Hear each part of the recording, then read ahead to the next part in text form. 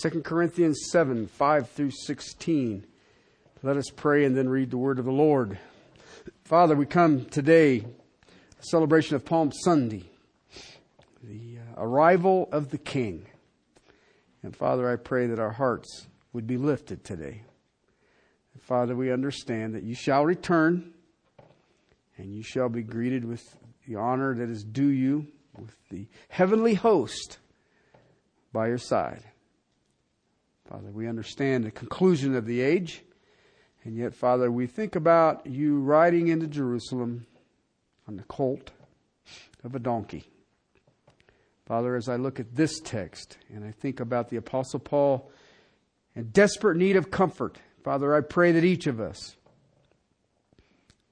will understand the amazing work that you do and when you do it. And Father, may our hearts be submitted to your word, the authority of your word and the power of your word. That as you can ride into Jerusalem to the hosannas of the city, we can be comforted in the sorrows that this life will definitely give us. Thank you, Father, to your praise and glory. Amen. Beginning of verse 5, chapter 7. For even when we came to Macedonia, our flesh had no rest, but we were afflicted on every side. Conflicts without and fears within. But God, who comforts the depressed, comforted us by the coming of Titus, and not only by his coming, but also by the comfort with which he was comforted in you, as he reported to us your longing, your mourning, and your zeal for me, so that I rejoice even more. For though I caused you sorrow by my letter, I do not regret it, though I did regret it, for I see that the letter caused you sorrow, though only for a little while. I now rejoice. Not that you were made sorrowful, but that you were made sorrowful to the point of repentance. For you were made sorrowful according to the will of God, so that you might not suffer loss in anything through us. For the sorrow that is according to the will of God produces a repentance without regret, leading to salvation. But the sorrow of the world produces death. For behold, what earnestness this very thing, this godly sorrow has produced in you. What vindication of yourselves, what indignation, what fear, what longing, what zeal, and what avenging of wrong. In everything you demonstrated yourselves to be innocent in the matter.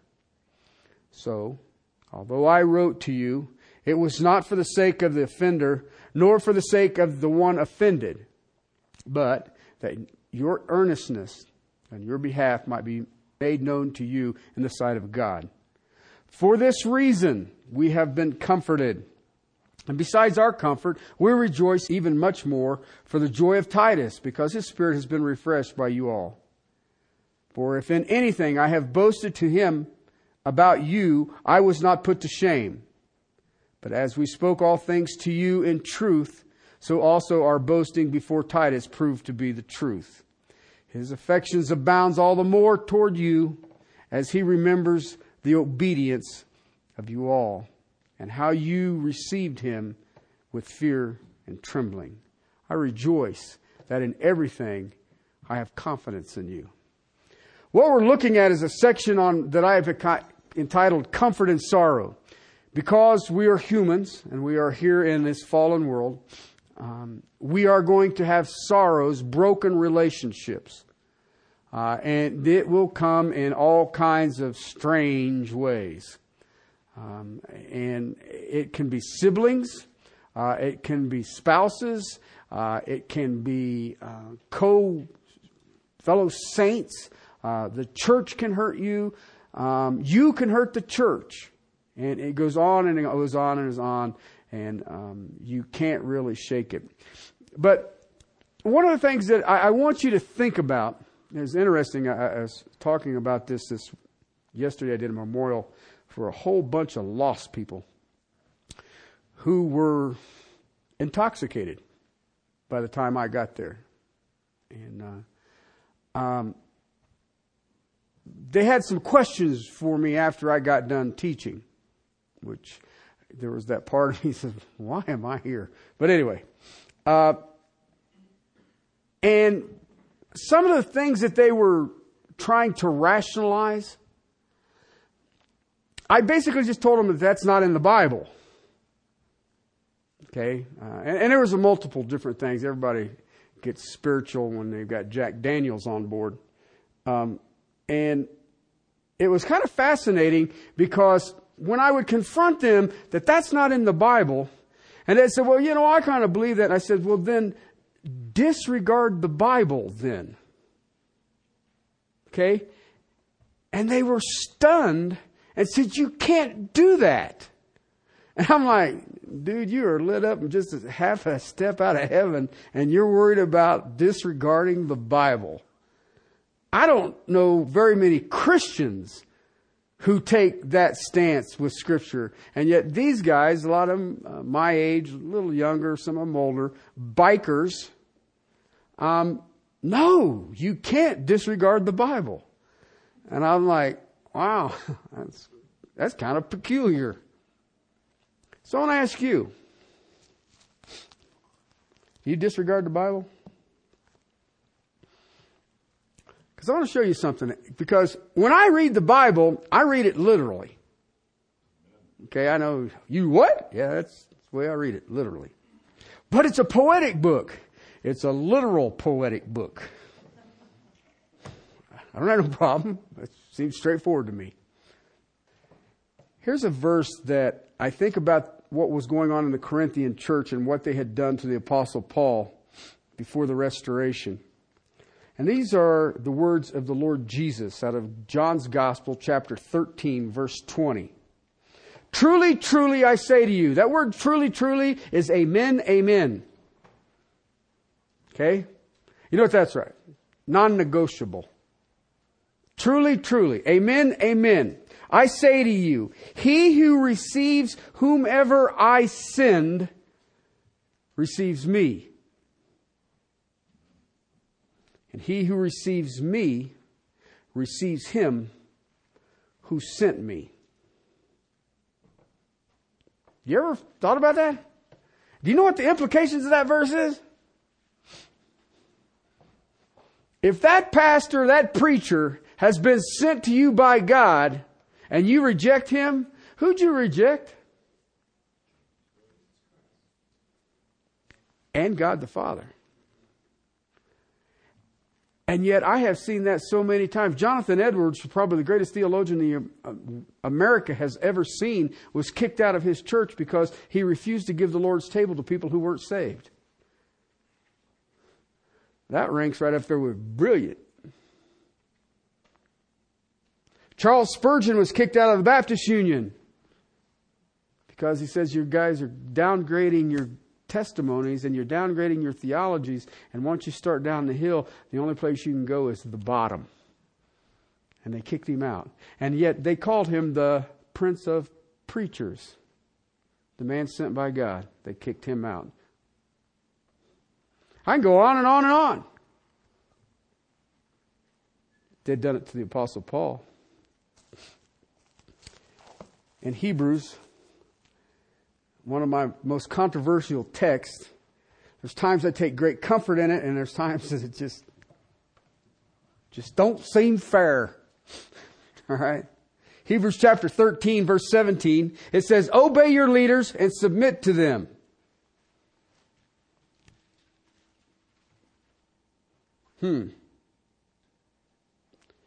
For they keep watch over your souls, as those who will give an account. See, now I don't like that part. I always try to tell him, they're yours. I don't want no part of this. Let them do this with joy and not with grief, for this would be unprofitable to you. A guy named Steve Lawson was teaching on the sovereignty of God, and a huge church down in Mobile, Alabama, huge. Massive church in Mobile, Alabama. And he had made some of the leadership so mad that he had finished up his sermon, and they had the deputy sheriffs come and escort him from the pulpit and told him he was not permitted on the property anymore. One of the best expositors that the Southern Baptists possess. They're like, well, that's brilliant. But it's been going on for a little while.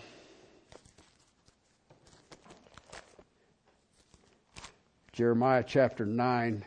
Jeremiah, a man called by God, sent to God's nation to preach, to proclaim. And the nation basically said, we must kill this man. That was their conclusion. A prophet of God, sent by God, trying to get the nation to turn. And yet he had told him they won't. And Jeremiah's grief was so great, he says, oh, that my head were waters, and that my eyes a fountain of tears, that I might weep day and night for the slain of the daughter of my people. He says, I don't possess enough tears for the grief I feel.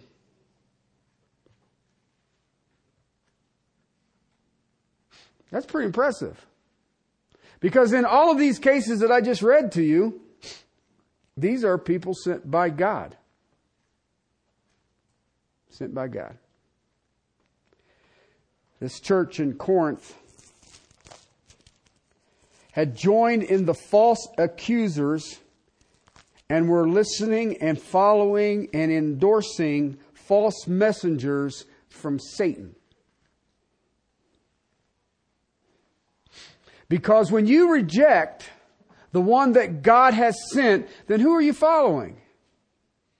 You're running out of options. If I reject God's messenger, then I reject Christ. If I reject Christ, then I reject God. So what's left? This relationship had been broken. If you read the Corinthian letters and understand that there's a total of 4, you can read 1 Corinthians, what you know as 1 Corinthians. The first 6 chapters are a rebuke.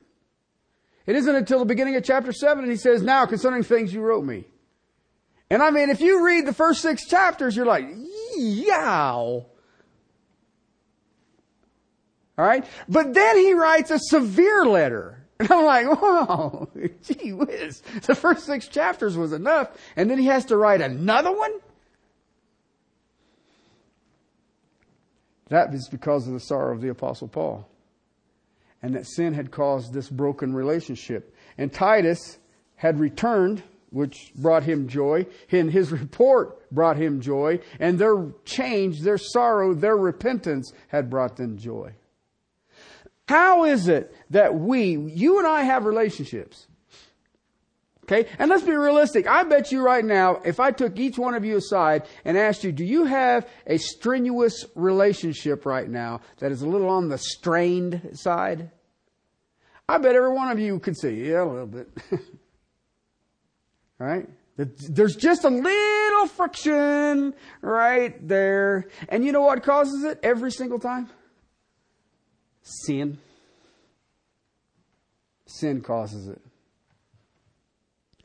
And it affects our relationships. And it can affect a relationship between a husband and a wife. It can affect a relationship between parents and children, between parents and parents, between saints and ain'ts, and saints and saints. It can go all the way across the board. So how do I get comfort from the sorrow that relationships inevitably are going to produce? How do I get joy through it? Well, verse 7 is that loyalty factor. Our joy is on this trust. Okay, and he makes the statement here, verse 7. I had a longing, a mourning, and a zeal for me, he said. And that's a passionate drive. Okay, why? Because I want the trust, I want the relationship restored. Okay? And if you're really honest with yourself, isn't that the heart of everything? It takes time to build up trust and seconds to destroy it. Okay? But when you have that passionate drive that he says here, he was comforted in you, he reported to us your longing, your mourning, your zeal for me, so that I rejoiced even more. See, the change that the Corinthians has made was evident. They could see it. Then verses 8 to 10, you've seen that change. And it's basically a comprehensive statement on what does salvation look like. This godly sorrow is a sorrow over sin. Now, it's funny about us today, here in this country. We have this tremendous sorrow over the wickedness of our nation. Okay? What about your sin?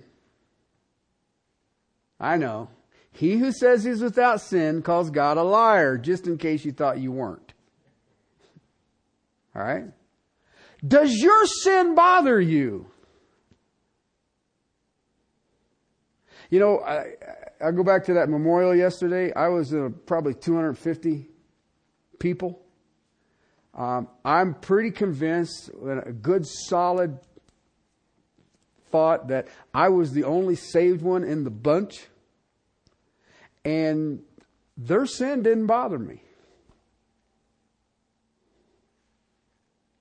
Well, you're just me. No, they're only doing what is their nature.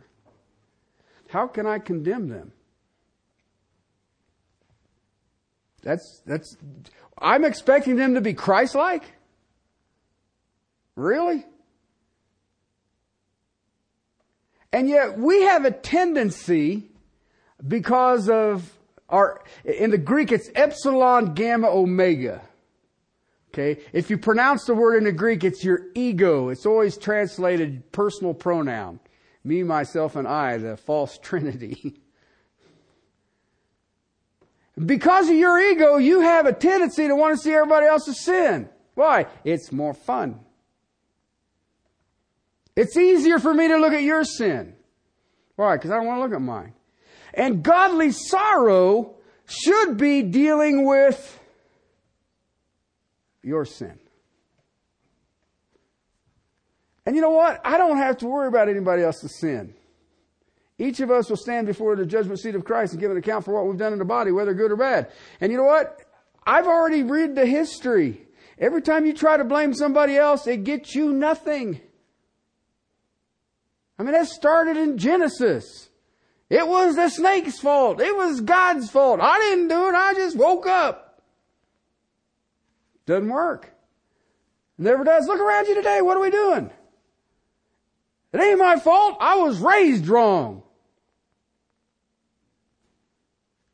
It's funny. If you've ever been in the judicial system, every time someone stands before a judge, what's the words? Are you guilty or not guilty? What is the term? Not guilty. And you know what? Every one of them are guilty.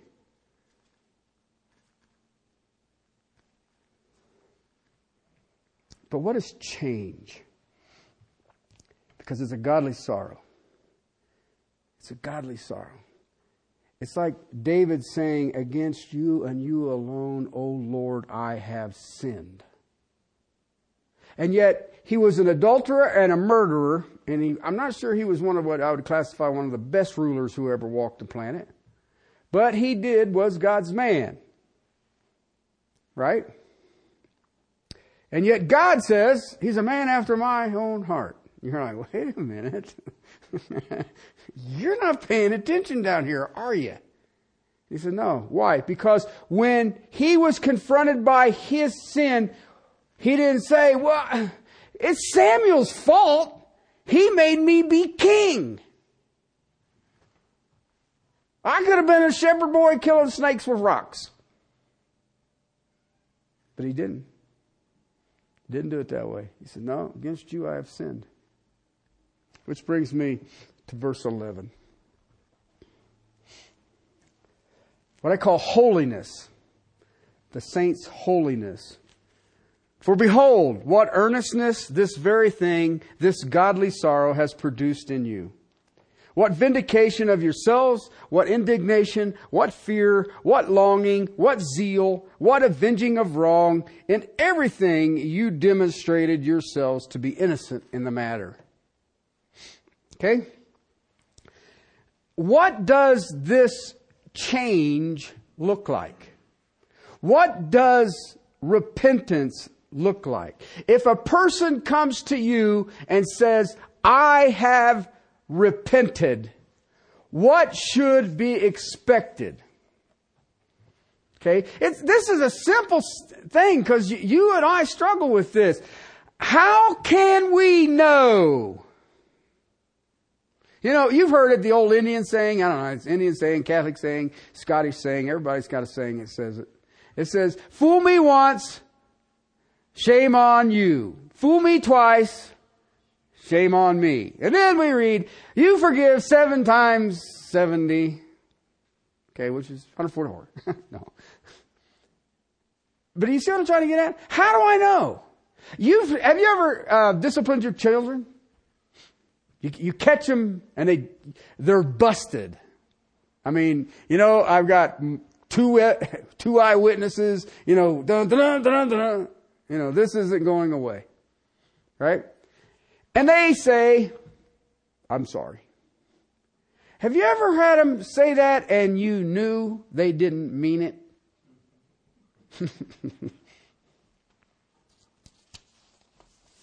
That's that worldly sorrow. Okay, how do we, and this, because every one of us are going to deal with relationships that have this. Okay, and then all of a sudden they say, I want the relationships restored. How do I know that this is legit?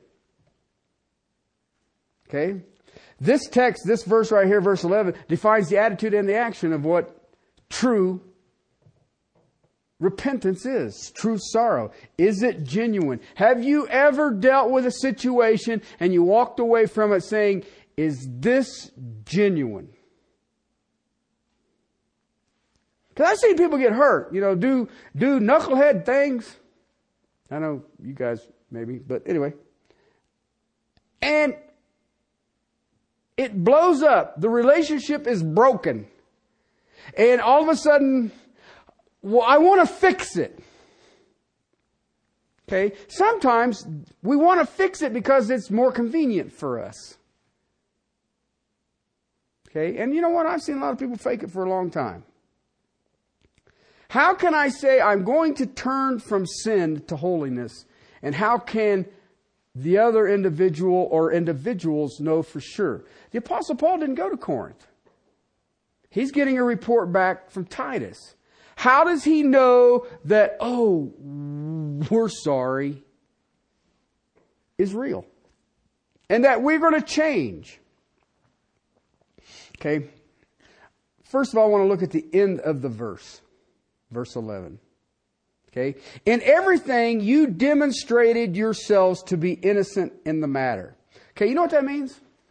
If you read there, you demonstrated. Some of your translations may say revealed yourselves. Okay?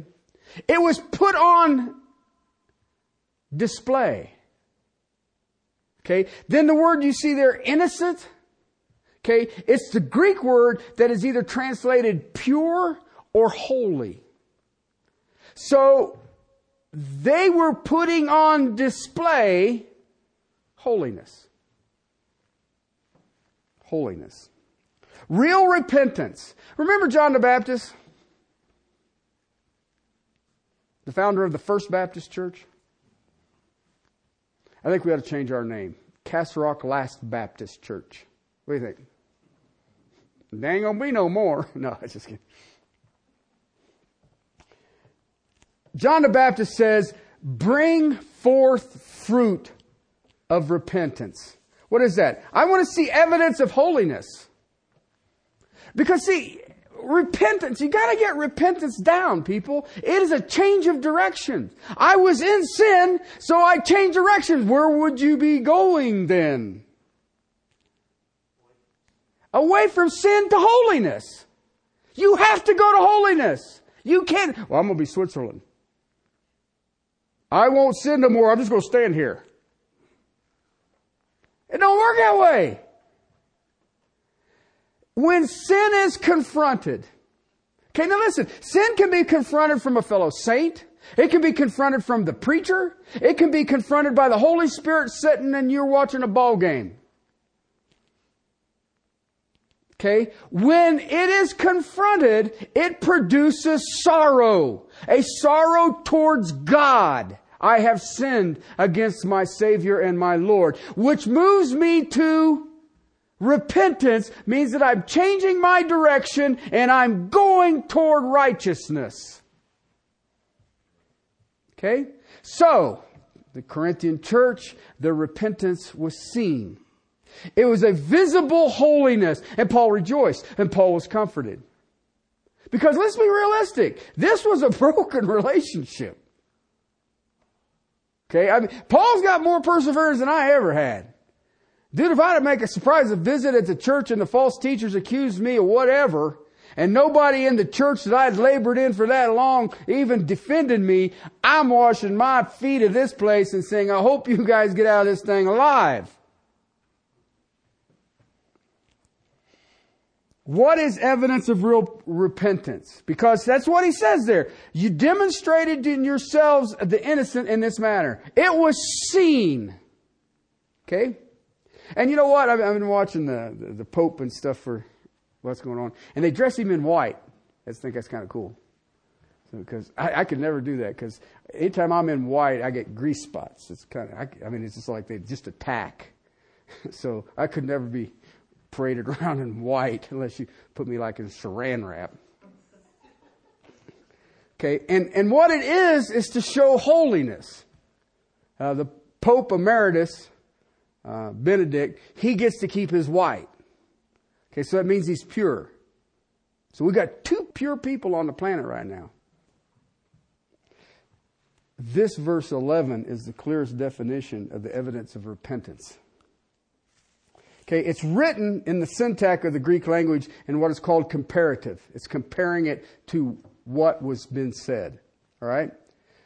Look what he says. Now back it up. He says, and I like it, starts it off. Verse 11. Behold! You know what that means like? Phantasmagorical! That's like wow on steroids. I was reading Linsky on this. He says, this is a high level of earnestness. You're like, what? Jeez.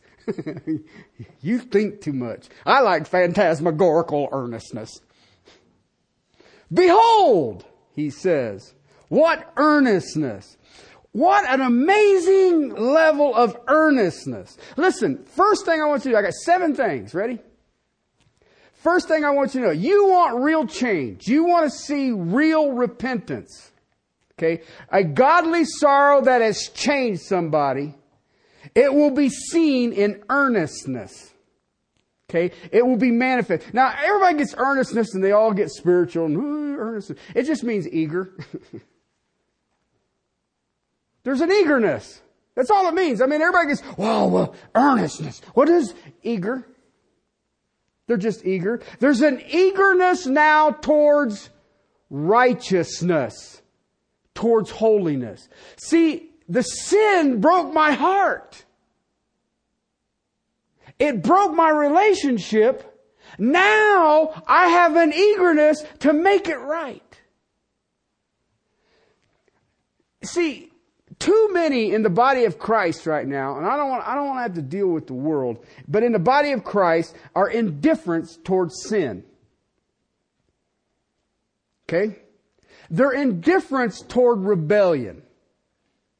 It doesn't bother them. There's a complacency about evil deception. Well, they're trying their best. Okay? And once you get into that complacency and that indifference, that's what leads people. Okay? That's what they're going to be following.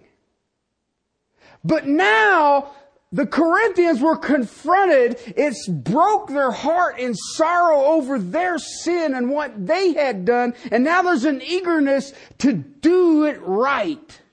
There's an eagerness to make things right. There's an eagerness to correct, to restore. I want to fix this broken relationship. I broke this relationship. Now I have a zeal, an eagerness. a passion to make it right, an eagerness to make it right. Now listen, I want you to think about this, because when you get caught with your hand in the cookie jar, whatever it is, you want to make it right. Okay? This is what, and you've got to be real careful. Okay? I've seen women try to do this. I'm just telling you what I've seen. I'm not here to bust on nobody. This is what I've seen. This is not dragging people to change. Here, let me make your life so stinking miserable that you got to change. That ain't what this is. That ain't what this is. And I've seen that. Okay, people say, I'm going to keep my foot on the back of your neck until you get tired of eating dirt, and I guarantee you change. No, they won't. Let me tell you something. Every time that I've seen that, witnessed that, here, let me drag you to change, it works really well. See, it is not pushing people to do what is right. I have a flaw. Yeah, duh. Dude, you have a list of flaws. As a pastor, I hate asking people to do things. But they get on. You just got to ask. I hate asking. Why? Just do it. It's sort of like I'm sending out positive brain waves and you guys are supposed to be getting them. And then it dawned on me my brain waves probably only go about 2.5 inches past my nose. Okay? I don't like asking people to do it, because when a pastor asks you, I'll bet you betcha. I hate doing that. But I'm going to do it. Why? Because he might send me to hell. But that's what they do. And that drives me nuts. I hate asking people to do things. Okay? And I'm trying to overcome it. Sometimes I do, sometimes I don't. I don't want to push people to do what is right. I preach the Word. I teach the Word. And I let God deal with it. A lot of the stuff that you see in church today is people pushing. I'm going to drag you into pearly gates. And you can't do that. You can't do that. True repentance, true sorrow, godly sorrow, is an eagerness to pursue what is right and holy. And you can't manufacture that. I can't make you. I want you to be eager in your holiness now. Really? And you know what? When I look at this and I put behold and eagerness together, it's like no matter what, that individual is going to push for a right relationship. Listen, you don't have to beat them into it. You do not have to push them into it. You do not have to force them into it. They just do it. If you've ever watched somebody who gets truly saved, one of those dun-dun-dun, okay, and they happen. I'm a firm believer that they happen. Okay, you can't make them stop.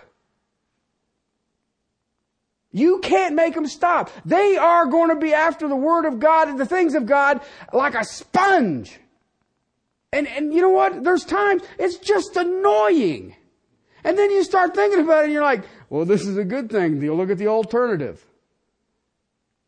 Okay? People ask me, they say, well, how'd you know you were called to preach? I was the last one standing.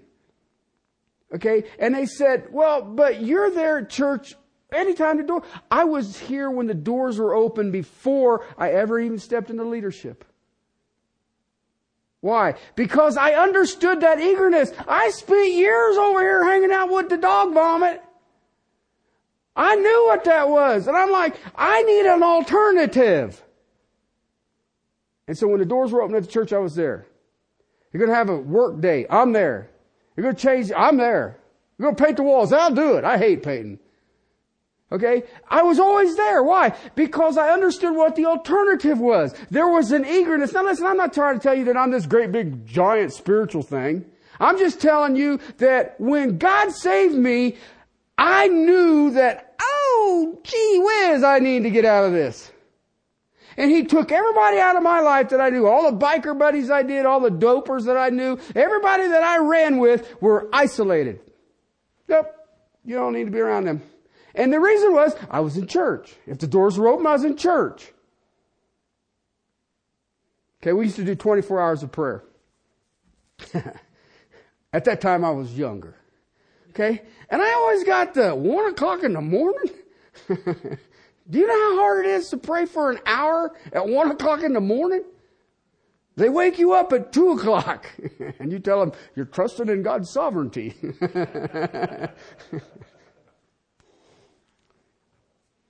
When the genuine change comes, and it comes from the sorrow, then we see the seriousness of sin. Your and my sin. I see my sin. I see my sin better than you guys do.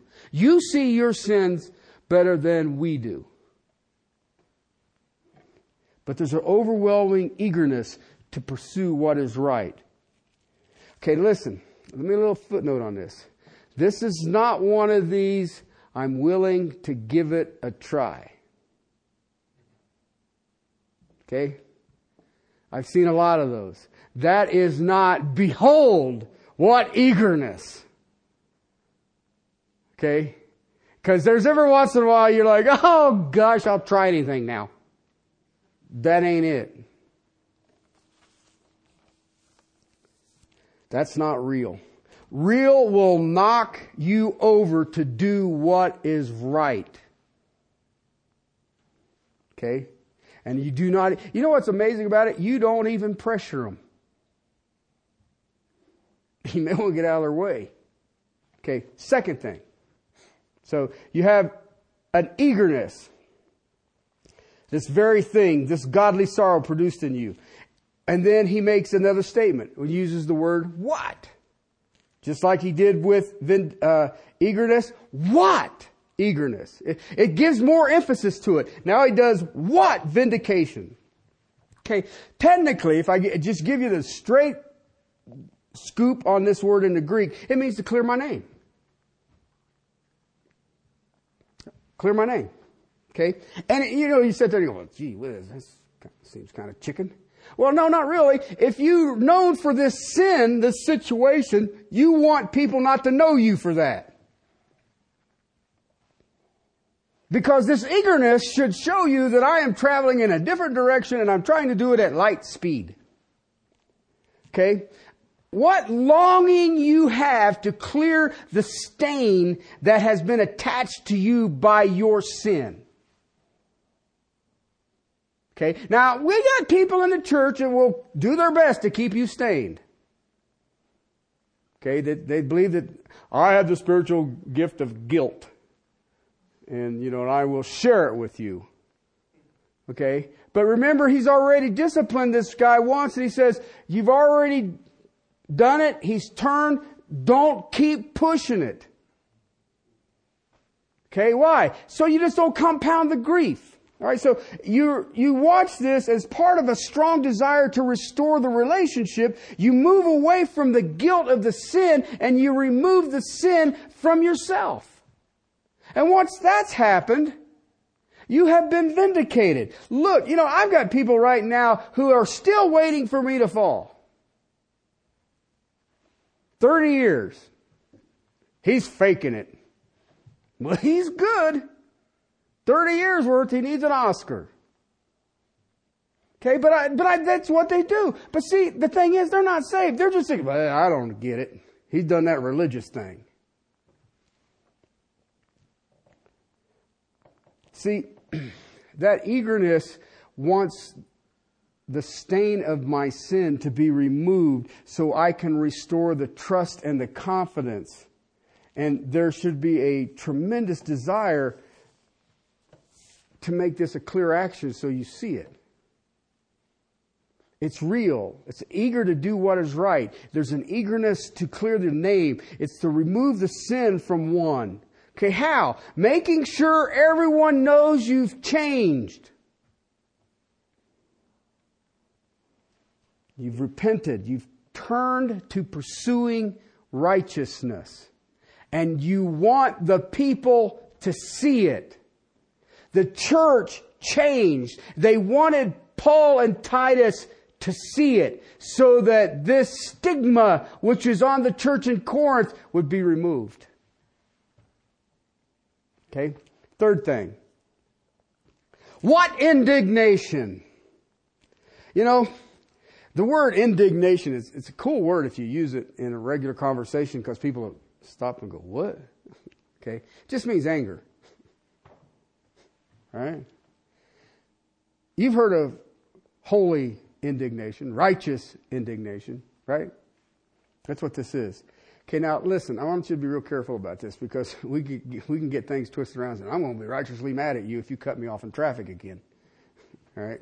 That's not what this word is. This word has to do about your sin. That sorrow now has angered you about your sin. Your sin angered you. The shame you have brought on yourself should anger you. And it's one of the fascinating things that I've watched in our culture over the last few decades is there is no shame anymore about anything. I remember when it used to be shameful to get food stamps.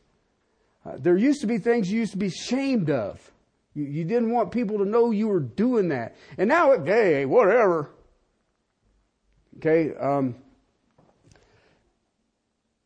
The thing is that this indignation, this anger, this holy anger, is that you are ashamed of that you've brought on yourself, but you also understand. Remember, if this is God's repentance because of God's sorrow, now you also understand in this context, I am ashamed of what I have brought on the Apostle Paul. I am ashamed of what I have brought on the name of the Lord. I am ashamed of what I have brought on the name of God. I am ashamed of what I have done in the body of Christ, the church. Okay? See, now listen, it's a real anger. Let me ask you a question. Anybody here made a deal and were deceived in the deal? If you've ever bought a car, you've probably been deceived in the deal, right? And it does what? Makes you mad. Why? Sin deceives you. Okay? And it should anger you. If somebody cheats you in a business deal, you probably get a little PO'd on. Your sin should do the same. Only behold with earnestness. Real anger over the fact you've been deceived. Real anger over the fact you've been discredited. And it becomes this hatred over the disloyalty that you produced. I broke this relationship. I broke the trust that was in this relationship. I should have a hatred over their sin. I should have a hatred over dealing with the false and not dealing with the false. Okay, listen. How's come we didn't stay loyal to Paul? Paul was protecting us. Paul was defending us. Why did we not defend this man? Because we were deceived. We fell victim to the lies of the accusers. And now we're angry about it. Now we have indignation about it. Okay, now listen. When you get into that place, you will know it, and so will I. The Corinthians know it. And it shows up so quick you can't hardly believe it. You know why? When you have that anger over what you did to break the trust, when you have that anger over the sin that you did, when you did these things, then all you can have is meekness and brokenness. And those are not natural to humanity. Because there's an outrage over your sin, and the key to it is, I was deceived. Okay? You know what that happens when you get deceived? It absolutely obliterates your pride. You have to be meek. I cannot believe I walked into that. I can. And you stay in your brokenness. Fourthly, what fear? Reverence. That's all it is. Reverence. Beginning of salvation is what? Fear of the Lord. Why don't you hear that taught? I got into it just yesterday over I refuse to compromise truth in the name of compassion. That's not compassion. It's not loving. I'm not here to make your feelings feel better. I'm not here to stroke your emotions. I'm here to show you the fear of the Lord so you get saved. Fear towards God. See, that fear is the sorrow towards God in repentance that he's been talking about. Sin turned to the fear of the holy God. God was dishonored by the rebellion in the Corinthian church. But now the Corinthian believers have a new reverence. They have a new healthy fear. You know what is so cool when that happens? When you have a true, healthy reverence, healthy fear of God, there's only one thing that can happen. You break forth in, are you ready? Worship. Try to hear that today in our church models. You mean I got to be afraid of God to worship Him? You'd better be. You'd better be. Do you realize the arrogance on, do you have a contemporary worship or a traditional? What? You're telling God how you're going to worship? You may want to fear my God. Because He's got a track record on people worshiping in their own way. It's kind of ugly. You know, leprosy and falling over dead and falling out of your chair, breaking your neck, weird things like that. When you turn from sin to God, listen, let me share with you something here. There are too many today who worship in sin. Did you get that? Humanity was created to worship. But there's too many today, and maybe even sitting in the church, who are worshiping sin. Repentance means that I will turn and I will worship God. And it's evident. It's evident. Okay?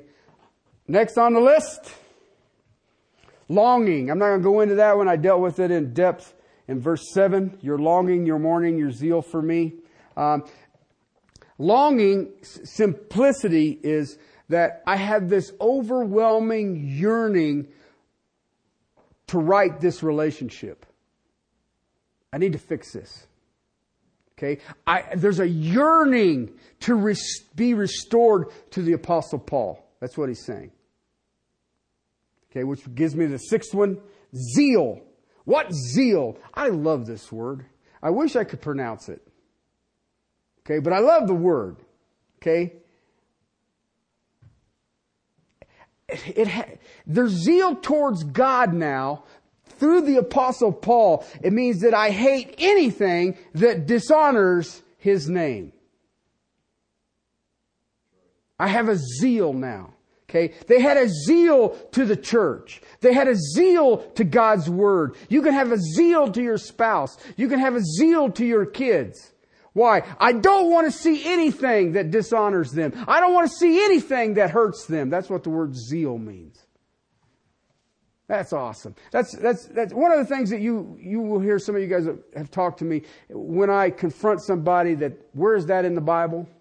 Or have you not read? Because my zeal is for the Word of God. Okay, and if you're saying something is in the Bible that isn't, I'm going to make you show me where it is. Okay, where is that? I had that one thrown at me yesterday at the memorial. Well, God helps those who help themselves. Where is that in the Bible? What? Where is that in the Bible? Well, I don't know. It's in there. I said, well, no, it's not. But I do know who wrote it. Who wrote it? Ben Franklin. I don't think he was a prophet.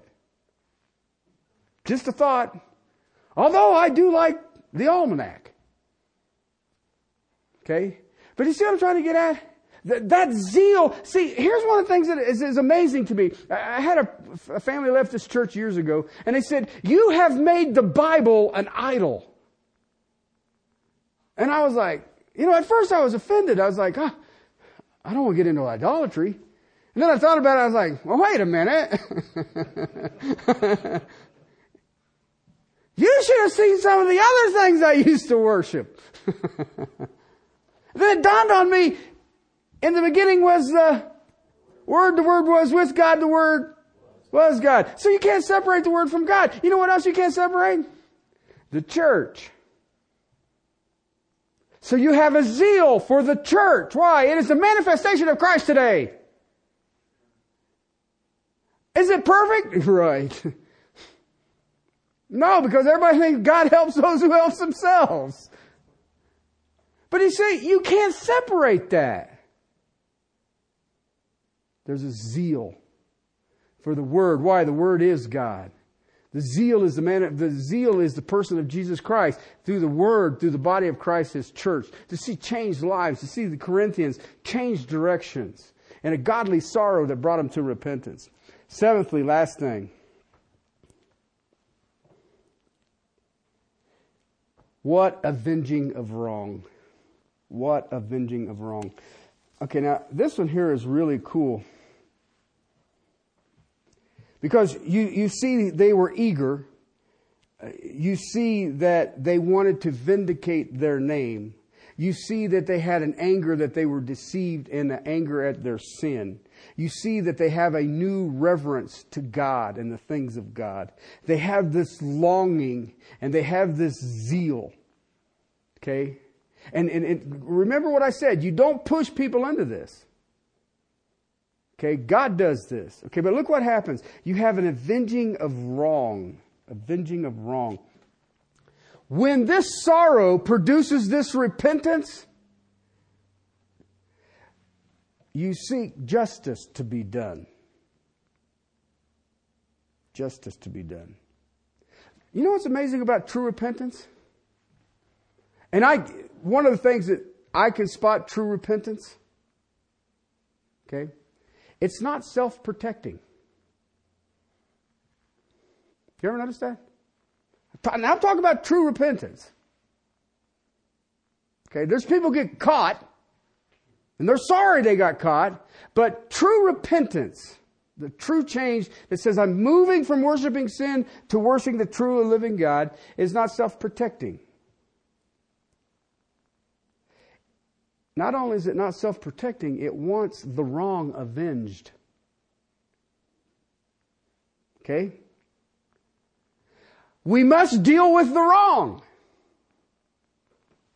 And we accept what may come. You know, it's why I try to tell people in Christianity that, do Christians sin? I was like, boy, do they. No. Yes. Well, are you forgiven for your sins? Oh, absolutely. Okay? You're forgiven for sins you ain't even done yet. All right? But here's the thing. You don't pick the consequences. People ask me, is smoking a sin? No. Ain't nowhere in here I can find it. If you roll up something and stick it in a pipe and smoke it, or paper or whatever, that it's a sin. But let me tell you something. You don't get to pick the consequences.